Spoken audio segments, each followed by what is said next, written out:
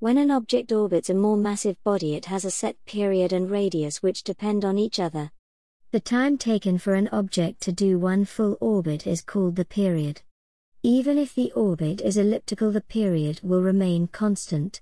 The orbital radius is the average distance between the center of the body and the center of the object. For the circle, the radius is always the same. For an elliptical orbit, the radius changes. The orbital period and radius are related, as the period squared is proportional to the radius cubed. The constant of proportionality can be found by finding the gradient of a graph of period squared against radius cubed. This is known as Kepler's third law.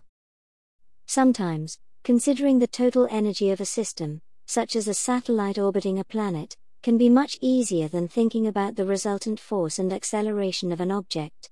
In a circular orbit around a planet, the satellite is always on the same equipotential, and so the total energy of an orbiting satellite is constant. The planet does no work on the satellites, so there is no loss in potential and no loss in gravitational potential energy. The radius of the orbit does not change. The satellite does not change kinetic energy, and so has a constant speed. This approach also works for non-circular orbits such as ellipses and parabolas.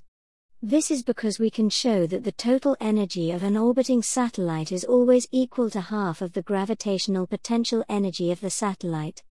This is because gravitational field strength follows an inverse square law.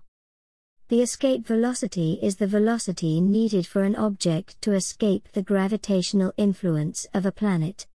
When an object is removed from a planet's gravitational pull, it loses kinetic energy equal to the gravitational potential energy it gains. The kinetic energy lost is equal to the potential energy gained when the object is moved an infinite distance from the planet and has zero velocity. The escape velocity is calculated by equating the kinetic energy of an object with such speed with the gravitational potential energy of the object.